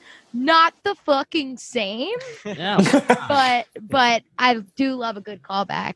Yeah, I do. Yeah, that's any good. last comments before you try and bring some light to this podcast? Yeah, last comment. Octavia is like, are you sure you want to do this, Levitt? You've spent your whole life on this. And he's like, before you, I didn't have a life. Yeah. Woo! Woo! Levitt's a sweetie. Yes. Levitavia, baby. Yes. This episode was, here's the underlying battles in this episode that nobody picked up on. It was Murphy trying to out-romance Levitt, failed. And then it was also, good try, Richard, but not today. Also, you have friggin' Levitt's fight scene, the only fight scene he gets, and then you give Shade Hedda a dope-ass fight scene right after. I was like, come on. That's so funny. I was like, what the hell? And then, like, even when I filmed that scene, and it was all like, oh, before you, I didn't have a life. And then I watched the episode, because like I said, I didn't read any of this stuff. And Murphy's like, you're the only one that's ever mattered. I'm like, for fuck's sakes. I'm like, are we kidding me? That's so fucking Battling funny. back and forth. I love all the love scenes. Give it to me. We don't have to battle. We can have it all. I don't want to choose. So when you say bring light, Luke, I want to talk about transitioning, because there's a part right at the end after Levitt tells them that Bill got the code. They have, and Octavia and Levitt have their quick moment. The music just completely shifts as soon as Octavia hands the gun back to Clark, and it starts going like a little more like dark. Badass Clark's coming. Yeah, exactly. And I thought that was like really well done directorial wise. I feel like we have to talk about the fact that Levitt says, okay, Bill got the code. Now all of a sudden Clark's not going to kill Maddie, but then she tells her, I'll be back to do it after I stop Bill, and he's not taking the test. So we all were saying, like, okay, maybe she thinks transcendence is a thing and we can't kill her until we know her or not. But she says, I'll be back to do it later. Lay here. No blanket or anything. Like, she's cold. Yeah, I didn't like that line, because the reason she's still alive, I think, is going to be because of the transcendence, if that, comes to light, because then she's going to get full rezzed. But I just felt like it didn't make sense. If you're going to kill her eventually, do it right now. I mean, you can't do that and not tell us straight up that she's living. I can't see how she doesn't live from this. Yeah. At this point. No, I'm with you. And when I say live, I mean come back somehow, Yeah, I mean, I guess that's similar to the whole Maury thing, where you kind of drag us along like she's going to die all episode. If you leave it for the next episode, it's like, well, what the fuck? Okay, question. If they don't transcend, Maddie never gets her mobility back, right? Well, yeah, but that's why it's confusing. Right. That's not an option. Yeah. Because she was ready. Checking. She was ready to kill her, mercy kill her, if that's what you want to say. Levitt says, Bill got the code, she doesn't say like, oh, I'm going to take the test and transcend us. She says, I'm stopping Bill, and then I'll be back to kill you, pretty much. I mean, she didn't say I'll be back to kill you, but she says, and I'll be back for this, to do this. She's like waving the gun. She's like, I'll be back. I'll be back. I'm coming. I just want you to be anxious. Yeah. Don't move, Maddie. I'll be right back. She's just sitting there, unable to blink, just like, is it now? Is it now? Oh my! And also, we didn't say that it was phenomenal. They had the tear running down her face as they left. Yeah, the room. because That's she's this part alive. right here. She Yeah. has her leaving, Yeah. and then it says "to be continued," Yeah. Don't. which is the first time they do that, right? There's a Is There's it a part one and two-part part two finale of in one of the Prime seasons. Five? inverse instantiation. Perverse What? instantiation. What the hell did you just say? Perverse instantiation, part 1 and 2. Okay. What season's that? 2 Okay. or 3. I guess we gotta get our final Wow. thoughts out here because it's prediction time. But hang on 1 second, because you were talking about Maddie's mobility coming back after Transcendence. That depends on what Transcendence ends up being. Right. Because as far as Bellamy saw, you turn into these random beams of light. Do you return to a physical body? Do you know what I mean? It all depends on what the Transcendence ends up being.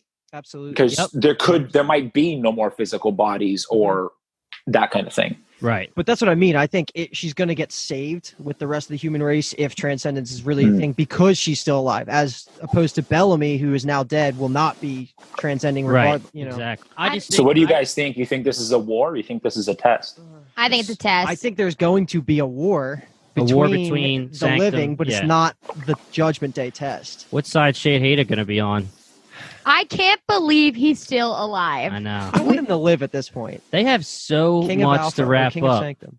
in one episode. There's so much to talk about with what we think could happen. We're just going to be guessworking here, and we don't want to gauge anything from Jason's reaction. But I do want to know, if you're going to put it on the line, your options are no one takes the test, or give me the person you're going to lock in right now as your final guess for who will take the test. You're asking all I'm 5 asking of you guys us. to give Jason, your you go opinion. first. Levitt Wait, is so let taking me the ask the test. question. Did you read the whole script for the finale? I did. Yeah. I will say this well, because he's in with zero. Well, he I'm said correct. he does not read the other parts of the script when he's in the episode. Okay. I will say this. I read the entire finale. Actually, I read the entire finale, and I, without giving any spoilers, love the way they end the series. Great. I haven't been a super fan of everything that's happened this season, but I do like the way they wrap it up. I think certain characters get great send-offs, and I don't mean like death or anything. It could mean death, could not, but like certain characters have really beautiful send-offs. And I think the series wraps up in a really interesting way. Are we going to cry?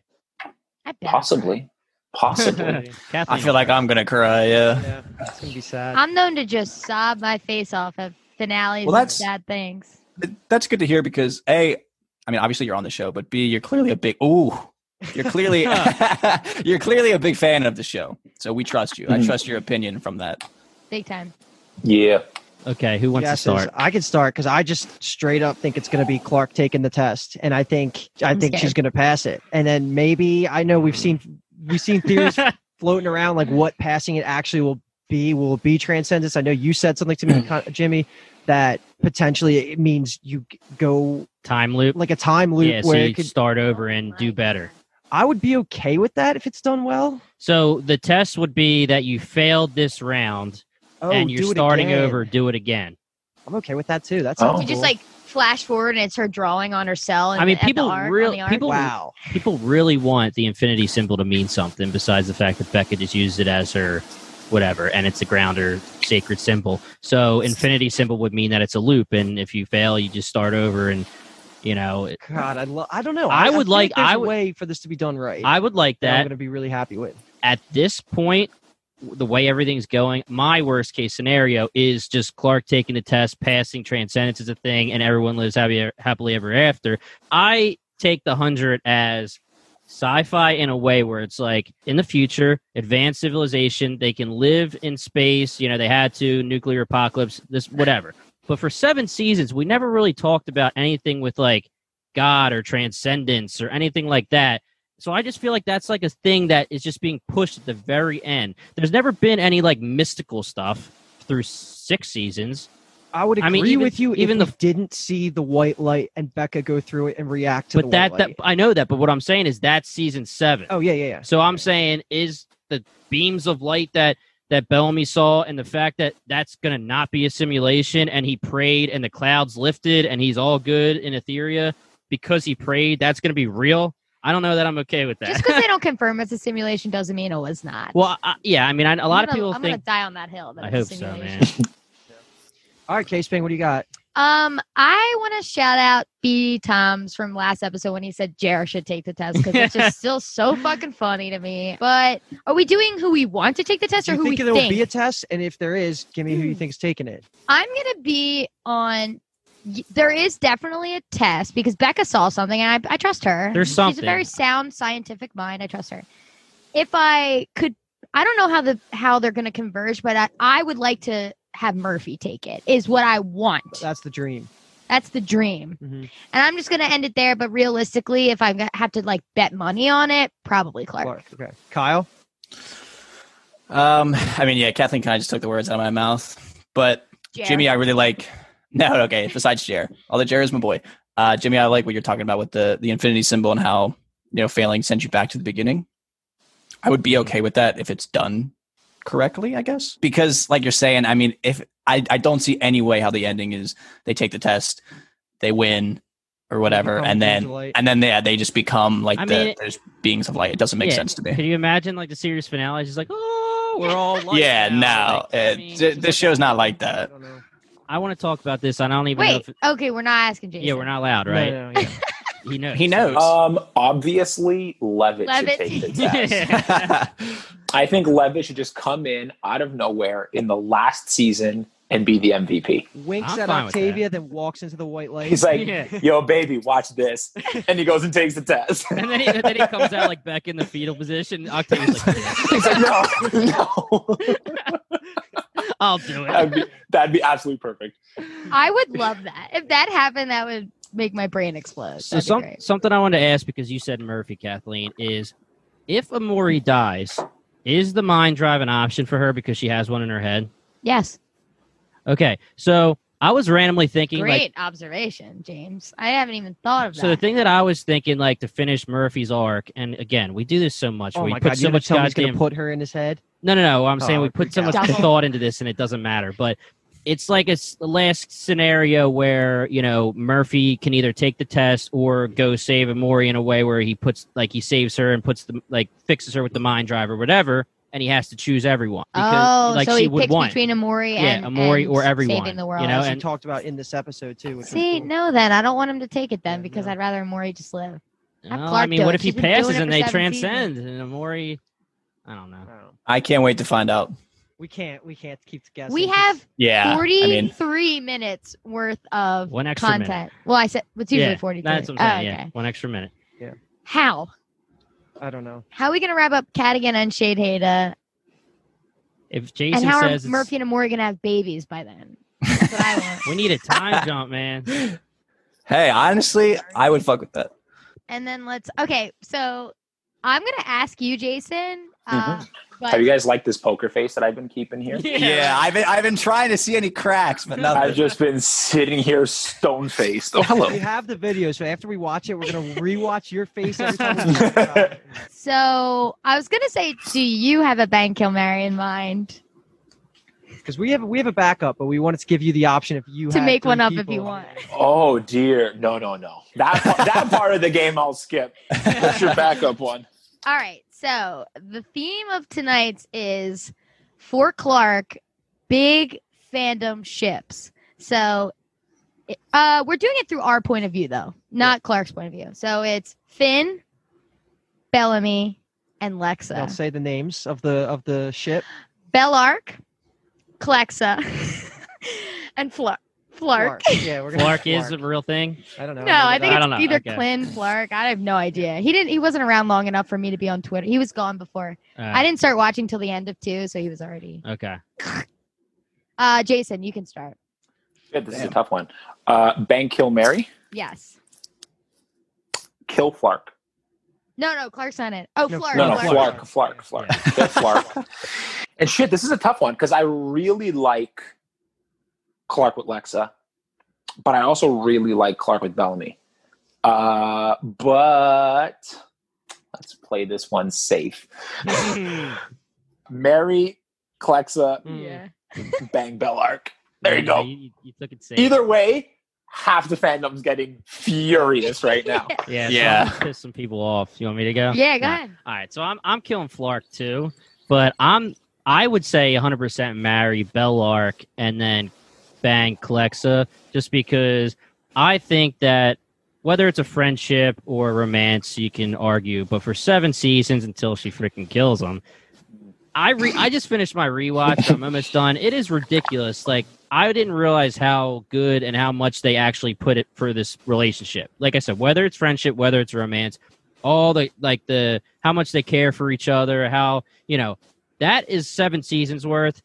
Clexa, as much as everyone loves her, and trust me, I freaking love Lexa, that didn't last that long. I agree. On my rewatch, I felt the same exact way with the Lexa and Clark thing. How long was that? It was really Seasons-wise? one. Yeah, it was. She dies. They kiss in like. Yeah, what episode did they kiss in, Kathleen? No, they kiss in like 2:13 or 2:14, and then she dies in 3:7. Yeah, it's not a long relationship. Episode 13. And there's a lot of sandbagging with Lexa to Clark before they actually decide they want to be a. Yeah, I'm okay with that because I'm going to follow you up. It might piss off people too as well, but I'm actually going to kill Bellark. Okay. Like that about you. I think it's different. Maybe I'm just the residual of the recent Bellamy stuff, but I'm killing that. I never bought into that. I understand why the fandom gets it in the books. If you go off the source material, that's like a really main theme. So I'm killing, but it just wasn't for me in the show. So I'm going to kill Bellark.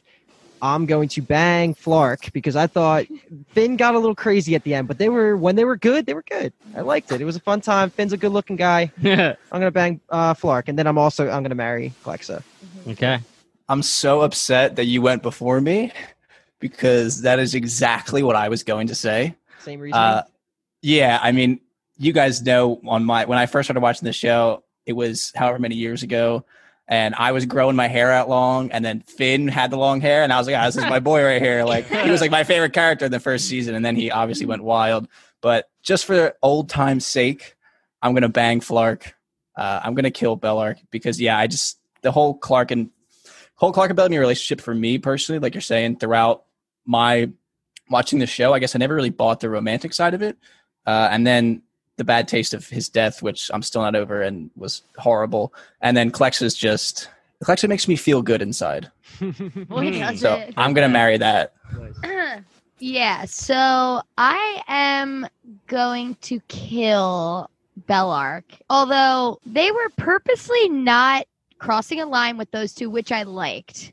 I liked that they weren't, because I was like, they may eventually get there. That might be endgame, and I would buy it if they went there, because they're the strongest bond, one of the strongest bonds on the show, so I would have believed it.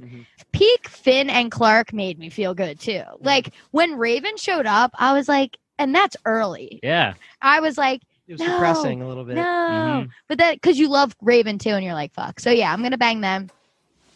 And Clexa, when I watched Season 3, Episode 7, I was like, you better fucking stop. I wanted to die too. So, yeah, I love Lexa. I think her character was great. I wish she didn't ever leave. I fucking love those two. I agree. And they had some tension on screen. I was like, woo! And I will say, if my first run through, just as you guys told me to watch it, I probably came in a couple seasons late and I did the rewatch, and then that first run through, I definitely didn't. Like, I would have killed Bellark in 2 seconds. I didn't really see it. And then recently, when I did my rewatch, I saw, like, I randomly was like, okay, I guess maybe it's because it was already in my head that people wanted it. Yeah. But I was like, okay, it makes sense, like, here and here and here that they could eventually be Bellark or whatever. But Jason, you got any extra things to say? I do not. I have nothing extra exciting to add.